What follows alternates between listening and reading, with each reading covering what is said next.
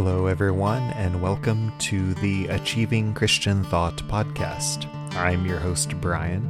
Hey, thanks for listening in. This is Robert. Hey, I'm Zach. Join us for each episode as we apply the gospel to dive into the inner workings of the Christian faith. Are you agnostic or atheist and want to understand Christianity better? Want to learn more about Jesus? Discuss the differences between the modern and early churches? Or maybe explore some of the Bible's most interesting characters? Then we hope you'll join us in Achieving Christian Thought.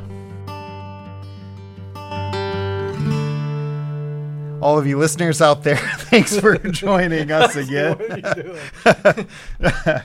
Just kind of forgot how to talk there for a minute. We're fine. You need to go to Find the your doctor? words. Find your words. No, we are good. No, but thanks for joining in the Achieving Christian Thought podcast. Definitely join us on Facebook. Drop us a message. We'd love to hear from you.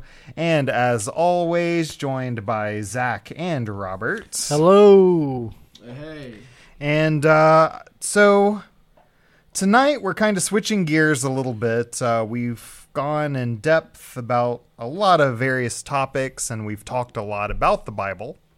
But I think we were wanting to explore, there's one thing to read the Bible, but it's another thing to study the Bible and actually absorb and understand.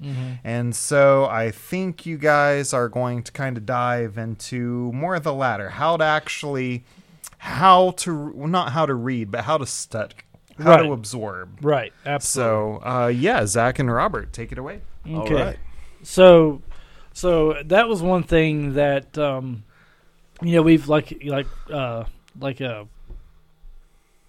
Brian.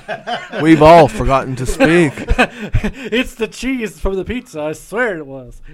But like Brian said, there's been various topics, and I feel like we've hit a lot of various topics. But one important topic is like the Bible itself, and how do we read it? And because you have some people who will say, you know what, it's irrelevant, and they never read it, and they don't want to read it, and they're okay to have that opinion, but their opinion isn't completely valid, because even though the book is thousands of years old, it doesn't mean it's not relevant for us to this day. And so there is a lot of misconceptions about the Bible. There's a lot of traditions about what translation you should use and why you can't use this translation, and so on and so forth. And kind of what we're hoping to do tonight is really just to kind of give you not like a comprehensive, but kind of like an overview on basic how to get started. Like if you became a new believer, what do you do when it comes to the Bible? Because for Christians, the Bible is central to our understanding of who God is, who Jesus is, and what salvation is and what it is not. And there's all sorts of organizations out there that might give a nod to the Bible, but they don't actually, or it's the Bible plus other things. And so, like, what we hope to do tonight is to kind of give you, like, the whet your appetite for Bible study. And how to do that simply, because you have basic, simple, I'm just going to pick up the Bible and read it ideas, and then you also have actual, like, let's dig in and really understand what the Scripture teaches, looking at the Greek, looking at the Hebrew, and things of that nature. And sometimes it gets a little bit confusing, and so my goal, hopefully, in this is tonight, if you listen to this, if you're out there and you're a new believer and you're looking at your Bible and you're kind of like, I know that I need to read this, but I just don't know how. my hope tonight is after this episode, that after you listen to it, you'll at least have an idea of how to move forward and not be intimidated by the Bible and how to understand it properly. So, as we've mentioned in the past, various other episodes, the first thing you have to understand with the Bible is the translations that you have today are from the Hebrew and the Greek. The reason why I say those are important is because those were the original languages that the Bible was written in. And the reason why I'm emphasizing that is a lot of people will go like, well, the Bible was written thousands of years ago, and it was written in Greek, and it was written in Hebrew. It's not our native language, therefore we can't understand it, which is a basic baloney argument. There's people out there who do hold that view, but it's not accurate because we do understand Koine Greek, which is the Greek that the Bible was written in, the New Testament, and then we also understand Hebrew. So you can actually, it's like, basically kind of like, if I could sum it up this way, it's kind of like someone saying, well, Spanish is a different language than English, and there's some words that don't translate from Spanish to English and vice versa, therefore you can't truly understand Spanish. Well, that argument doesn't fly, but if you apply it to an ancient document such as the New Testament that was written in Koine Greek, somehow magically that argument then makes sense and is okay to actually argue from, when in reality it's not. We have various documents outside of the Bible, outside of the New Testament, that we could actually have an understanding of Koine Greek and then apply that same thinking and same knowledge to the Bible so that we have a better understanding of the Bible, if that makes sense. So, all that said, moving forward, I emphasize this point mainly because a lot of times there is a tradition out there that the best Bible translation is the King James Version translation. Nothing wrong with that translation. If you want to read that translation, go for it. But there's some people who argue that translation is the Word of God, and anything that deviates from that is wrong, and you need to adhere to the King James Version. The reason why I bring that up, especially if you're in the South, is sometimes you'll go to church or a church and they say King James only. And if you show up with another translation outside of that, at best they're going to tell you to leave.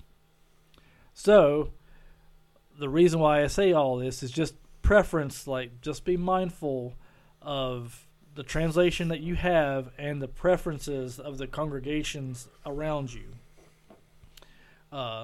Kind of like a secondary thing, but it's important to talk about because as a new believer, assuming that's the person I'm talking to, there are, how do I say it?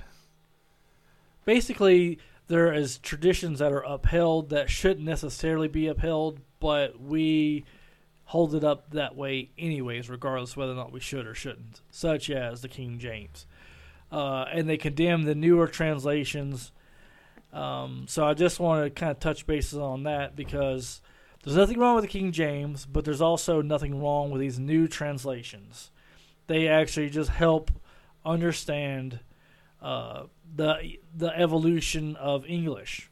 And that is an example of it. Like if you look at the King James, you open it and you read it, you can see that form of English is not the form of English that we speak today.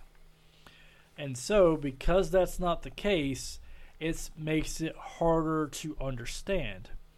So, rule one of understanding the Bible is having a Bible in a translation that you understand.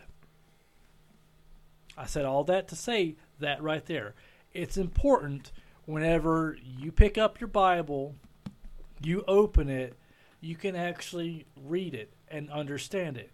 Now, again, I went to Bible college. I met plenty of guys who read the King James, and they understood it just fine, but ultimately it took them a time of reading to understand that form of language, that archaic form of language. Whereas if you go out and you pick up one of the new modern translations, there's no like archaic jargon for you to figure out or possibly misunderstand, misinterpret it. So it's like if you don't have an understanding of the Bible and you go pick up the King James, like you're basically shooting yourself in the foot because you're having to like backtrack into old archaic English and trying to figure out how that works. So it's like it's adding an additional step to understanding the Bible that isn't needed, if that makes sense. And the modern translations of the Bible, you have word for word, thought for thought. Every translation, even King James, is word for word, thought for thought. In other words, they try to translate word for word what a word means. So, like, let's say you're looking at Greek. They'll try to find the equivalent of that Greek word in English. And if they can't, then they try to capture the meaning of the text. That goes into the idea of the word for word, thought for thought. And that's how anything is translated. Like I said, like if you go and you look at the translate, like if you go and you go buy a toy at Walmart and you look at the back of it, it gives different languages. And each of those languages, whether they have the same, characters or not, they have like different forms of writing, and so that's kind of like how that works, if that makes sense. And so because of that, there's a certain word for word and a thought for thought. So that's where translation gets into it, if that makes sense. And so Bible translations, typically will go either like more into like, okay, I'm going to do a word study, and you want a translation that really, really focuses on a word for word translation.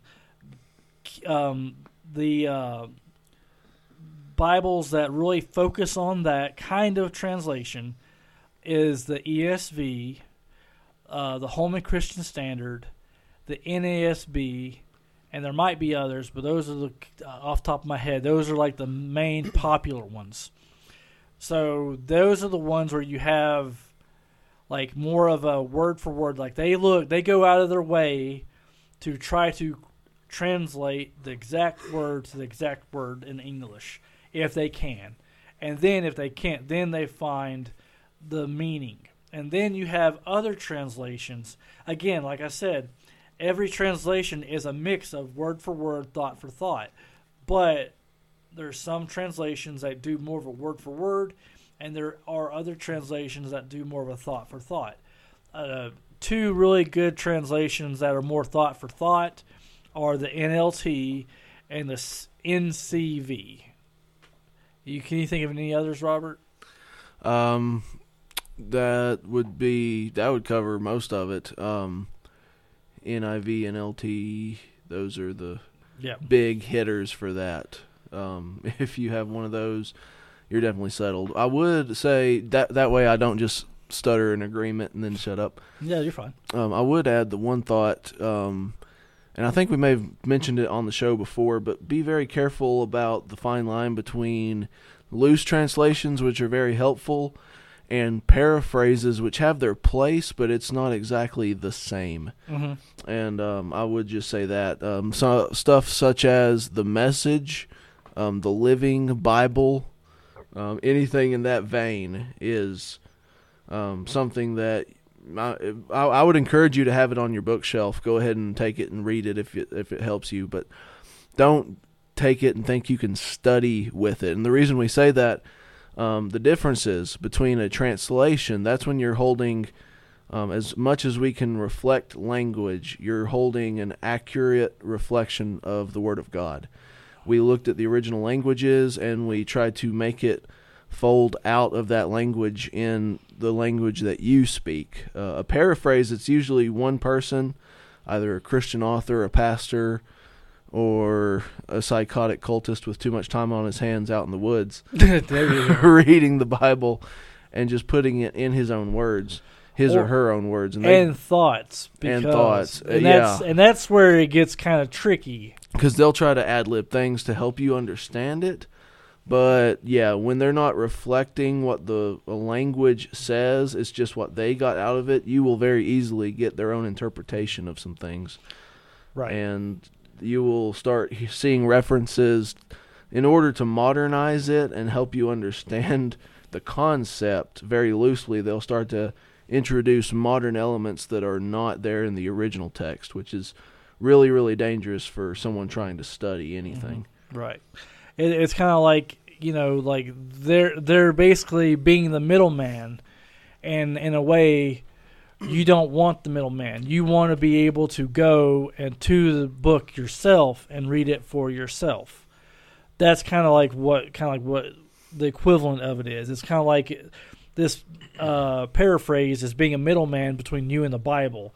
And when it gets it right, it's fine. But when it doesn't get it right, that's when it's the issue, because you shouldn't rely on that to be your middleman. Your middleman isn't, this person's paraphrase. That's why you need the actual scripture.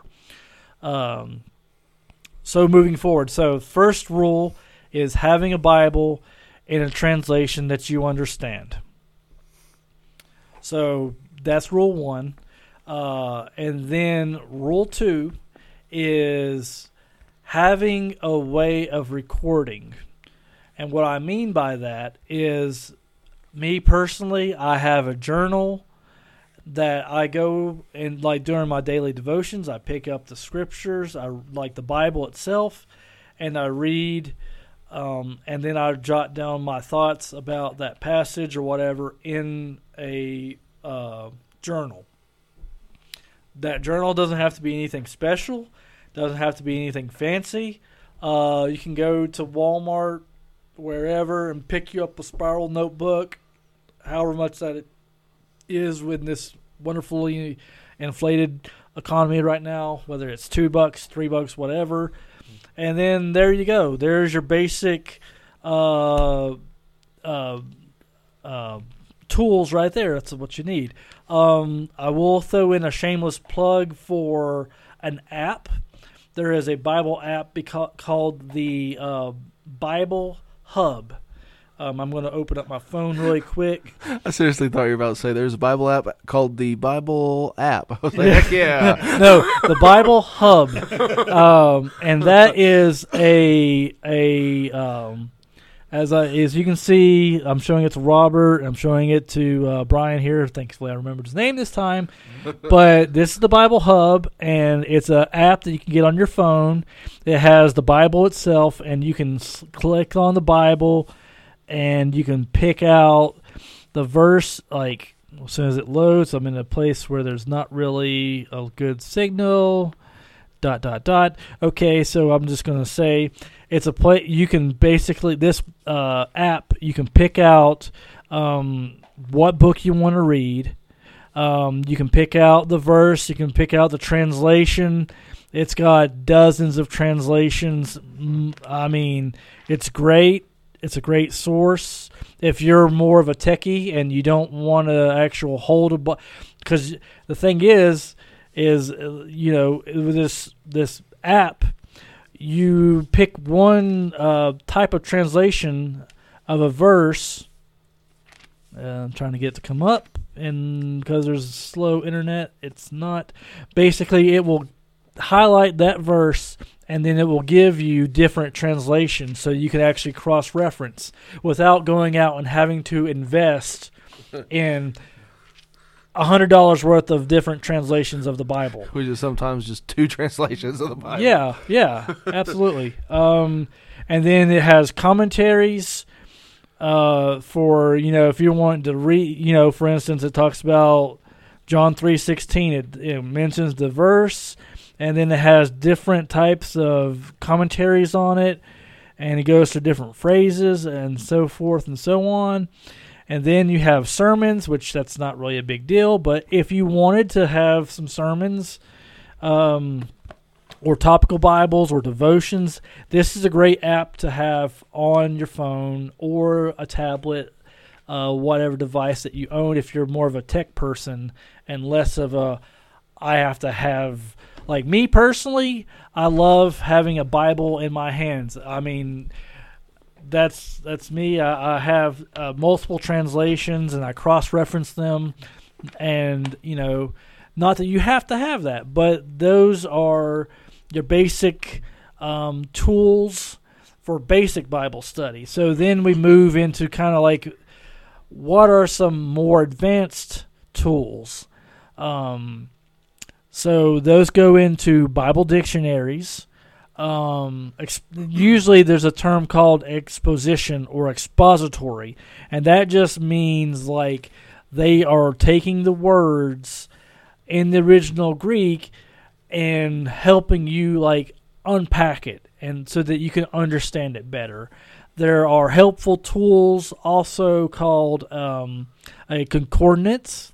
One of the great resources is the Strong's Concordance, and it literally goes through just about every word in the Hebrew and then every word in the Greek, and it gives you like little meanings, and a lot of times these tools are synced together so that if you have your Bible open and you want to look up a word, then you go to your coordinates and you can look up how many times that word's used, what it's meant in that particular context, and then you can go and use the same number reference to an expository's Greek or Hebrew, whichever it might be Old or New Testament, and it just helps you understand the Bible.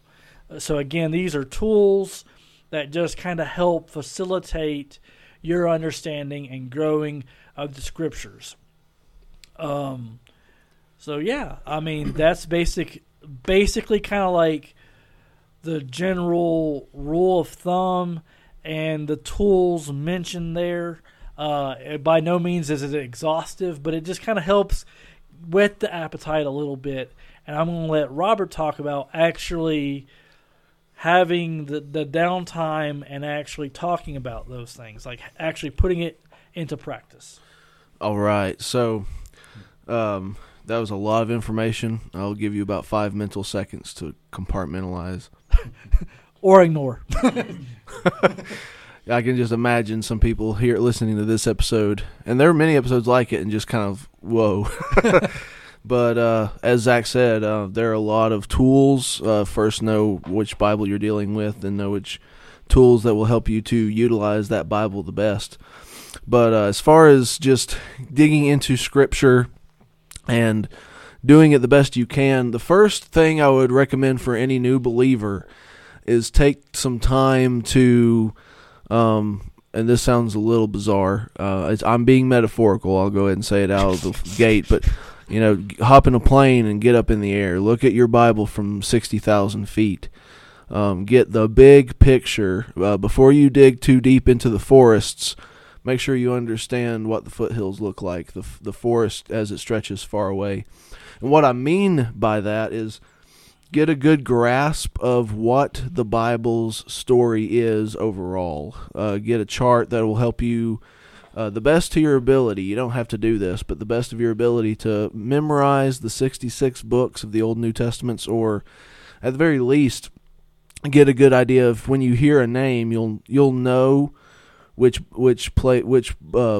part section to put that in. You'll have an understanding of what that book is basically about. And the reason is, that's actually how a lot of people get led astray. They'll begin, and they don't know where to begin, so they either start in the beginning, They don't understand what's going on with snakes and naked people, and why did God freak out because someone ate an apple? It's not an apple, but I mean, it goes nowhere unless you know exactly where it's headed. It's kind of like watching a movie and not having any sense of, why you're sitting here watching this during the first 15 minutes. The setup can feel kind of up in the air, but basically get a gist of where the Bible is leading you and why. And of course that starts with the person of Christ, but I would recommend, a couple of really good books that help you to get the story of Scripture. Now, obviously, I would recommend any study Bible, and what that is, it's a Bible with study notes inside and study helps, and you can pick that up, and it'll lead you to certain pages to help you piece that story together instead of leaving you to try to read this from cover to cover without any direction. Now, they can be a little pricey, but to find one good study Bible, I would recommend things like the ESV Study Bible, the NIV Study Bible. They both have the same objective, but their notes are slightly different. Both faithful, I just mean that the content can have different emphases when you're looking at them. But another really good book would be, something along the lines of the Bible at 60,000 feet. I believe it's by 20,000 feet. I believe it's by Skip Heitzig. I'm afraid to really sell myself to that. But another one is The Story of Scripture. You could probably do a Google search of that, and you'd come up with 100 different versions of that idea written by pastors and Bible scholars. But make sure that you understand their background. Make sure that they're people who aren't part of any established cult, that aren't part of some small group in their basement.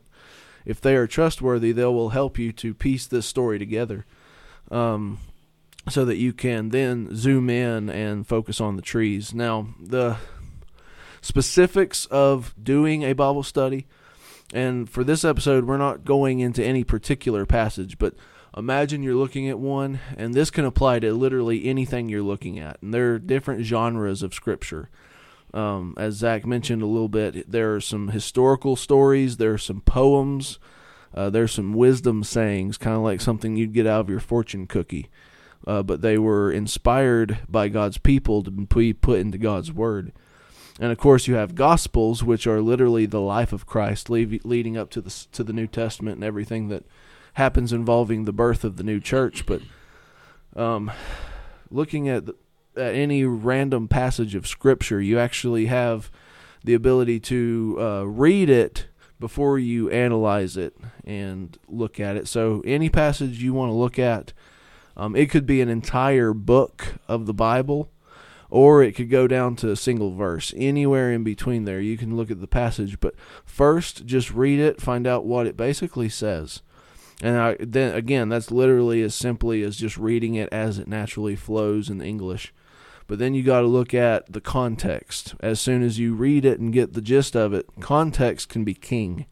Why is that here? Why is that in this book? Why is he saying that? Because usually something in a passage will point to the main purpose of an entire book that it's put inside of. And so if you have an idea of who wrote it, why did he say it? What was his agenda? What was going on at the time? Is this before Christ or after Christ? During Christ? And just finding out what genre is this? Am I supposed to take some things in here? Everything literally? Is some of this poetic? Why do I think that? Why should I believe it? And asking yourself, what would this mean to the original person who read it first? Mm-hmm. We like to take, for example, Genesis. It's one of the first books of Scripture ever written. And we love to take some things and point directly to Christ with it, and that makes a phenomenal sermon, and you will get there. The New Testament looks back at the Old Testament and says that there are a lot of things that point to Christ. But in order to do that, first you've got to get the natural flow of the story. And the reason I say that is, one generation past Moses' writing of Genesis, reading about Abraham, they're not focused on Jesus of Nazareth. They have no clue who that is. They don't know what's coming. They only have the book of Genesis in front of them, and so they're simply a Jewish person reading about the heritage of their own nation. And so you've got to keep that stuff in mind, and then let it jump out from there. So basically, I would say read it the way you would a novel. Passage, just figure out what it says, the basics, and where in the book does it say that and why. And then once you have the idea of what the original reader would think, then you have to time travel, so to speak, and make it step into the modern world. And what we're talking about is understanding what the ancients understood it to mean, and then taking that meaning and applying it in a modern sense. One way I've heard it described is taking it and crossing over a bridge from the ancient biblical world into our own world, the world of light bulbs and vehicles and fast food, and so pizza. And so how do you apply this in a world of television, cable, and make sure that you're being faithful to the original ancient meaning? I've heard it said that there's every text has one meaning and it has several applications. But another source that just popped in my head, I just remembered where I got the bridge metaphor from, is a book called Grasping God's Word. It's a pretty big, hefty book, but it has a lot of phenomenal step-by-step practical helps and information to help you get from where you are to where you want it to go. And so some basic questions. Honestly, the best way I've heard it explained is look at it like you're reading a newspaper article and you are a detective. All the W questions: who, what, where, why, and wherefore. And so who's involved, what's going on, when is this, and that falls back into context.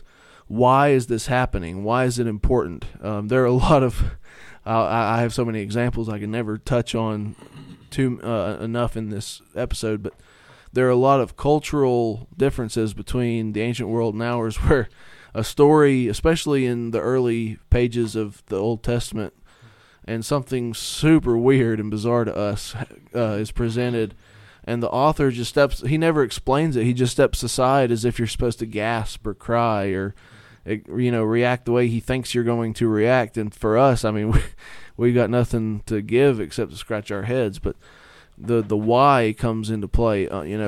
Finding what you can about, and this is where your opportunity to do a little research comes into play. And the best thing is it doesn't have to be for a class and a grade, so there's no pressure. Mm-hmm.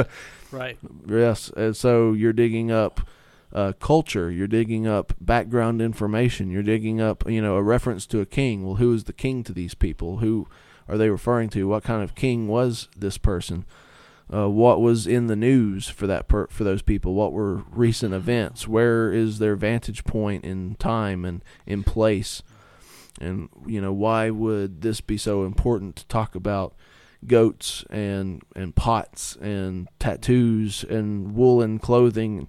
I mean, the list goes on and on. And not to interrupt you, but that's one thing. Like, a lot of people will go and say, like the Bible says not to have tattoos, and there's actually a cultural context to that passage.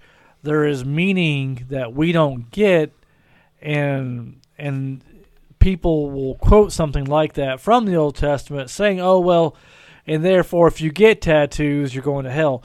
And that's not what is being said. That's not what it meant in the original to those people. It had a different meaning to those people at that time than it does to us today. And that's where you kind of get into some of these weird, like, especially in the South, where you have, like, cultural Christianity. Like, it's on its way out. It's about to die. But there's still, like, vestiges of it. And so there's, like, sometimes you'll come across, like, maybe your grandmother or somebody who's kind of been around for a little while will be like, well, you can't go hang out with people who drink, smoke, or chew, or hang out with people who do. Like, some weird, like, okay, well, might have made sense in the 50s, but not now. And that usually has to do with just some misunderstanding of the text of the time. And that's kind of what we're getting at, what Robert's getting at. Thank you, Zach. But yeah, understanding that stuff will go a long way towards grasping exactly what you're supposed to do with that text. One prime example, when we started recording this episode, I'm a Bible fidgeter. I love having a physical Bible, and if I'm waiting for something, I'll flip it and play with it. I just can't resist it, especially if it has soft leather. And I just randomly turn it to a page and glance down while we're killing a few minutes, and just my eyes land on a verse, and I don't remember the context. I don't know if it was a prophet. I think it was, or a psalm. But the verse simply said, "You shall be bald as eagles." Now, if I take that, I could put that on a razor and start a razor company very easily. Mm-hmm. But what in the world is the prophet / psalmist / psychotic person? I could have been quoting Satan in a confrontation episode for all I know. How do you know that you're not taking that out of context? What does that mean? And so I would have to dig, who is speaking it? Why is they speaking it? Is it in the context of condemning someone wicked or lifting up and encouraging someone who is down and out and yet they are righteous? One of the funniest examples, and it's one of those funny that it makes you want to put your face in your palm, but it kind of reveals how little thought some people in today's market put into Christian products. They want to push it. They know people will buy it, and they're ready and eager to make money off of it. But there was a Christian calendar. I don't know which company produced this, but each month had a different quote. And there was one month in particular where there was an inspirational spread, clouds, sunshine. We've all seen that sunbeam glazing across the cloud, and you're staring right into the face of God, supposedly. But this verse was straight out of Luke chapter 4, and it said, "If you will kneel and worship me, I shall give you the kingdoms of the world." They're quoting Satan, and they put it on this calendar as if it's a quote from God. So I can imagine put someone who loves sports and put someone who loves sci-fi into the room together and watch them get frustrated at each other's lack of knowledge. I can imagine someone who didn't know a Matthew from a Leviticus slapping that in there. That sounds nice. It does. It really sounds great, but that's actually Satan. Yes, you're quoting Satan. Satan. Bravo for the inspirational calendar. Epic fail. Like bad. Like bang. Boom. Boom. And so that is everything. Another one, I was looking at some Christmas decorations a couple of years ago, and we see these every year, and I'm not against them, but they do make me laugh. The Bible scholar in me can't stop being an arrogant pighead sometimes, because I see this welcome mat that says, "Eat, drink, and be merry," and the very next verse in context of that is, "For tomorrow we die." And so the context is, why not just party it out? We're done. So it's not as comforting and cozy as the cute little tinsel rug at Christmas wants you to think it is. Yeah. But all this to point to the fact that if you're not willing to do your research, and it's like going to the gym, if you're not willing to lift, you can't expect your muscles to just swell in the middle of the night. It's just not going to happen. If you're not willing to do the heavy lifting, and it's not all heavy lifting, some of it's very easy to find. You can turn over one rock and find it. Other things, you've got to dig a little more. But if you're not willing to do this, you can't expect your knowledge of Scripture to ever actually get any deeper. Mm-hmm. And so looking at those questions, who, what, wherefore, who, what, where, why, and wherefore, learning everything you can about that text. And then that last question is wherefore. And I heard a Bible professor explain that as instead of asking, why, wherefore is different in the sense that you're asking what's the point. Well, we learned all this about how the ancients used to live in the desert, and they believed in a goat demon, and they used to do this ritual, and God commanded the Israelites to not do that ritual so they can avoid it and come to Him. Why do we care? Because You're going to put down that Bible, go meet a friend at the cinema and watch a movie and come home and shave and go to bed. So why did you waste an hour learning about goat demons in the desert? And so you've got to find that point of comparison. And what I mean is, how does the spiritual truth behind all this information, how does it fit in to our world in the same context in worshiping the same God? And what that and I'm not going to chase the rabbit by explaining any particular passage right now. Those are just many examples scattered to the wind. But if you can understand what they thought, how that compares to us, how was their life like ours, how is this truth able to apply to a similar situation that we face today, and go forward in a way that our lives can reflect the lives of the ancients as much as possible in the context of the modern world that we live in. This is how you find out where the ancient world bridges to the modern world, and the scripture you've spent all that time studying and all that time learning about and digging deeper into, that's where it has its impact. That is where it turns into something that actually molds your life. And I would say if it doesn't do anything to deepen your relationship with Christ, it doesn't do anything to change anything about how you live your life, it is possible that some of the information you're chasing isn't information that you are using to its greatest ability. I would argue that, and I love Bible study, so I would argue that just about anything you find does have value in and of itself if it can be used in the context of worship. Now, if it is not, if it's just something you're memorizing that hasn't changed anything about your life, then you might want to reconsider what you're doing with the information and why you're trying to gather it up. If you're not using it, why are you trying to gather this information and store it in a way that doesn't change your heart in any way?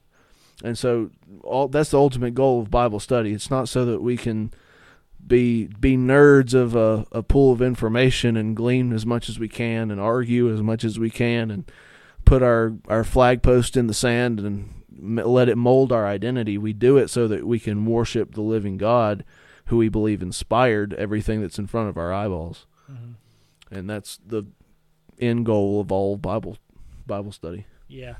And I would just add, kind of like whenever you look for a study Bible, a lot of times in the very beginning, like you'll have the book itself, and then it will go over like the author and the date and the major themes and maybe the historical context. So it's not just left up to you to kind of figure it out. There's people, scholars who've gone before you in these study Bibles. And that's kind of like the value of having those things because they've kind of done some of the legwork for you. That way you don't have to try and figure it all out on your own. And that's one of the benefits of a study Bible is they're usually coming along help beside you to kind of help you paint that picture, so to speak. Because you can go out at anywhere and get you just a random translation, Holy Bible, and you open it and you've got text and you've got footnotes and you've got stuff that's in bold, you've got stuff that's in red letter, you've got columns in the middle with numbers and letters beside, and it kind of gets confusing. And so by having that study Bible, it kind of helps you kind of ease into it, so to speak. That way you're not left to kind of figure it out all for yourself. All these things are helps so that you can then get an idea of the context, or you can get an idea of what's going on and why it's so important and what was so controversial at that at the day and time of when it was written, or what was going on. And again, Robert did a fantastic job explaining that. And so anything that I would add to that, I would just say that one thing to keep in mind is, like, there are a lot of helps, and there's also a lot of things that people do that don't really help. And what I mean by that is, like, there are bad habits in Bible study, such as playing Russian roulette with the Bible. In other words, like you grab yourself a Bible and you just randomly open it to Luke. I mean, you're just randomly picking up the Bible and you're just opening it, and it just happens to be, and you open up and you look at the first passage or the first scripture that you see, and you read it and you go, oh, that has no meaning to me, or maybe some God does use it, and it's like it helps that one instance, but then you're like, okay, that's not sound Bible understanding. That's something. Can God use it? Yes, God can certainly use it, but that's why you want to start at the beginning of a book of a particular author and go along the lines, along the chapters, verse by verse, line by line, chapter by chapter. Because like Robert was saying, the importance of Scripture, it's there for a reason. It's there building a point. Even if it's an eyewitness about the gospel of Jesus and it's talking about the life of Jesus and going over his teachings, there's a purpose for those chapters and verses, and those are meant to be helps, but they're not some mystical code that that you can pick up and it just helps you if that makes sense. It's there to get the most out of your Bible. It's consistent reading, just like if you want to pick up a book anywhere and you want to read it, you don't, like you go to Barnes & Nobles or what have you, you go and buy, a James Patterson book or whoever. You don't open up the book in the middle of it and go expecting to read it and understand what's going on, or going to the last chapters like the book of Revelation and go, okay, I'm going to read it and it's all going to make sense. No, it's not. So that's why we say, okay, you want to start with the beginning. You want to start with the beginning of the book. Even if you don't go necessarily to Genesis, you go to something like John or the book of Psalms or what have you. You do that in an organized fashion so that you get the understanding of what is being said and why it's so significant, and it helps you grow in that way. Otherwise, you're playing Russian roulette with a Bible, and it may or may not help you, and then you're understanding, the whole purpose of the Bible being out there to where anybody can get it is the point that anybody can read it. And the history behind that is there's a lot of people who have died so that we have the Bible today. I mean, this is kind of a side topic, but we live in a society, at least as of right now, where you can go to the bookstore, you can even go to secondhand shops, wherever, and you can find a Bible. And you can pay anywhere from $2, $3 to $30 to $50, depending on what type of Bible you want, what have you. There are people who went their entire lives with fragments of letters and things of that nature, and they never actually had a complete Bible. But we, in this day and time, are blessed to actually have a complete Bible that's accessible and have multiple translations and multiple helps and study guides and things of that nature. We are fortunate, and it's stuff that's there for us to use to grow in our knowledge of God and our knowledge of His Word, so that we then reflect what He would have us teach. So, again, those are the nuts and bolts to basically how to study the Bible. And I would also, a prerequisite before those things is getting into a Bible-believing church. Yes, I know. We've harped on it once, we've harped on it again, and I will do so again and again and again and again. You need to be in church. You need to, if you are a believer, you believe Jesus is God, you need to be in church. Doesn't mean that the church is perfect, doesn't mean that the people are perfect, but find yourself a good Bible-believing church, and if you end up being in a KJV only, just understand that's what they require. So bear with it. If that's the only place you can find proper fellowship, what have you. But just, again, Bible study plus church equals positive spiritual development. If you have church without Bible study, you're on your own, you're only getting half of it. Or if you do Bible study, but you don't do any church, it's like the church is there to help guide you and direct you and help you develop spiritually. And also sermons and from pastors help give you kind of snippets and reminders and things of that nature. It's necessary. Church is necessary for the believer. Bible study is necessary for the believer. And there's no substituting those things. You can get a app on your phone. You can do the devotions, but you will only grow so far. Whereas if you go to church, that church will challenge you, hopefully, Lord willing, to grow and to act out your faith, to live it out, to go be that salt and light. And you might not understand what reference that is, and that's fine if you're a new believer, but understand that that's in Scripture. That is understanding the Bible. And so, again, there's just a shameless plug for you to go find a good Bible-believing church and then also do your Bible study. And do it every day. I mean, me personally, I get up in the morning, I grab my Bible, I grab my journal, and I read one chapter, and then I write. And I pray. And I do that Monday through Friday. Saturday and Sunday, I'm usually home taking care of my son. So, chances of me getting the chance to read the Bible during those 2 days are slim. So instead of trying to make it mandatory, I just focus throughout the week because I wake up at a time that's where I can do the Bible study and it be most effective for me in the early morning.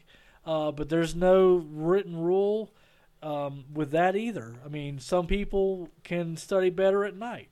Some people would like to read the Bible at night so that they have, they're actually thinking about spiritual things before they go to sleep instead of watching CNN or ABC or Fox News or what have you, where you'll get depressed and discouraged potentially or what have you.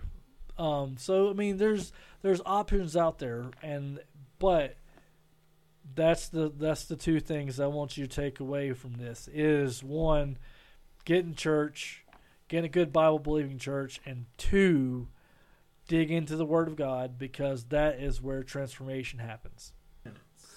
All right. So to land the plane with this, we've talked about the importance of digging into the Word of God as the Word of God with its full value. Now, usually we try to land the plane with something inspiring or, with a lot of spiritual depth.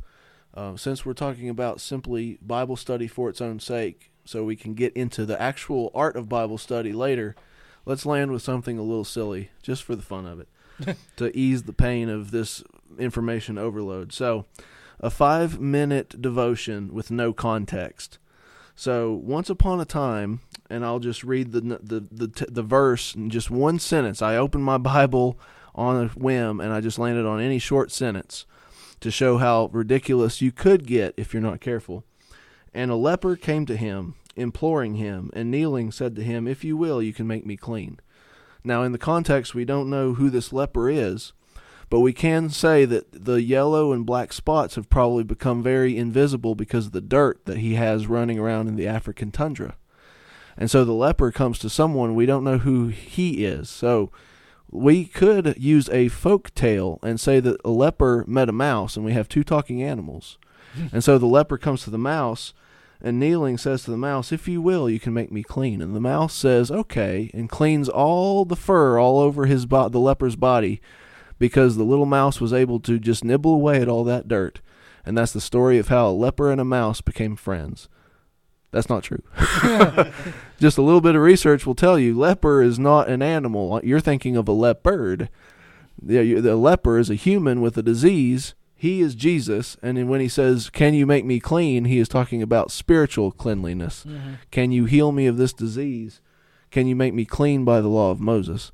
And there's so much more to that depth. And of course, I stretched that on purpose, but I don't think anybody's really going to go that route. Mm-hmm.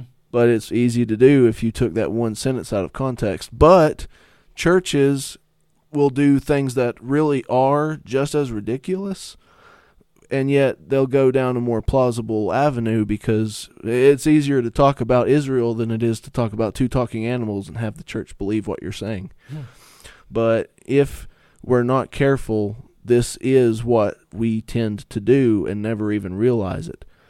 And now I took a ridiculous one, and now we have, and yet people do the same thing with things that sound less ridiculous, and yet spiritually discerning people know that they are just as absurd, just as ridiculous, because anything that takes the focus off of Christ and off of the intentional study of Scripture will take you down this route potentially. But that's all we've got to say. Yeah, that's all we got to say about that. Well, thank you guys. I know I learned a lot. I definitely think we all could study a little bit more. Absolutely. Definitely go and memorize the entire King James version. That's what I'm taking Huff away from thou this. shall Yeah, now. You have to, have to memorize it word for word in order to be a good Christian. So that's the take. No, I'm kidding.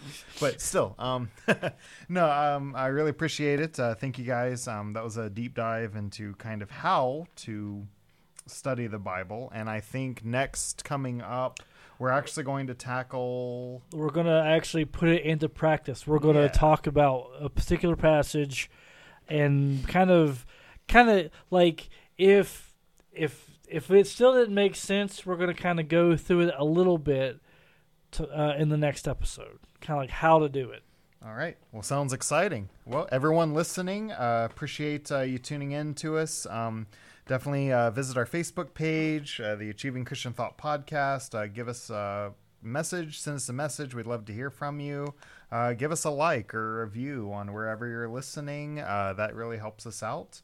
And, we'll dive into some more Scripture on the next episode. Rock on. All right. Thanks, all.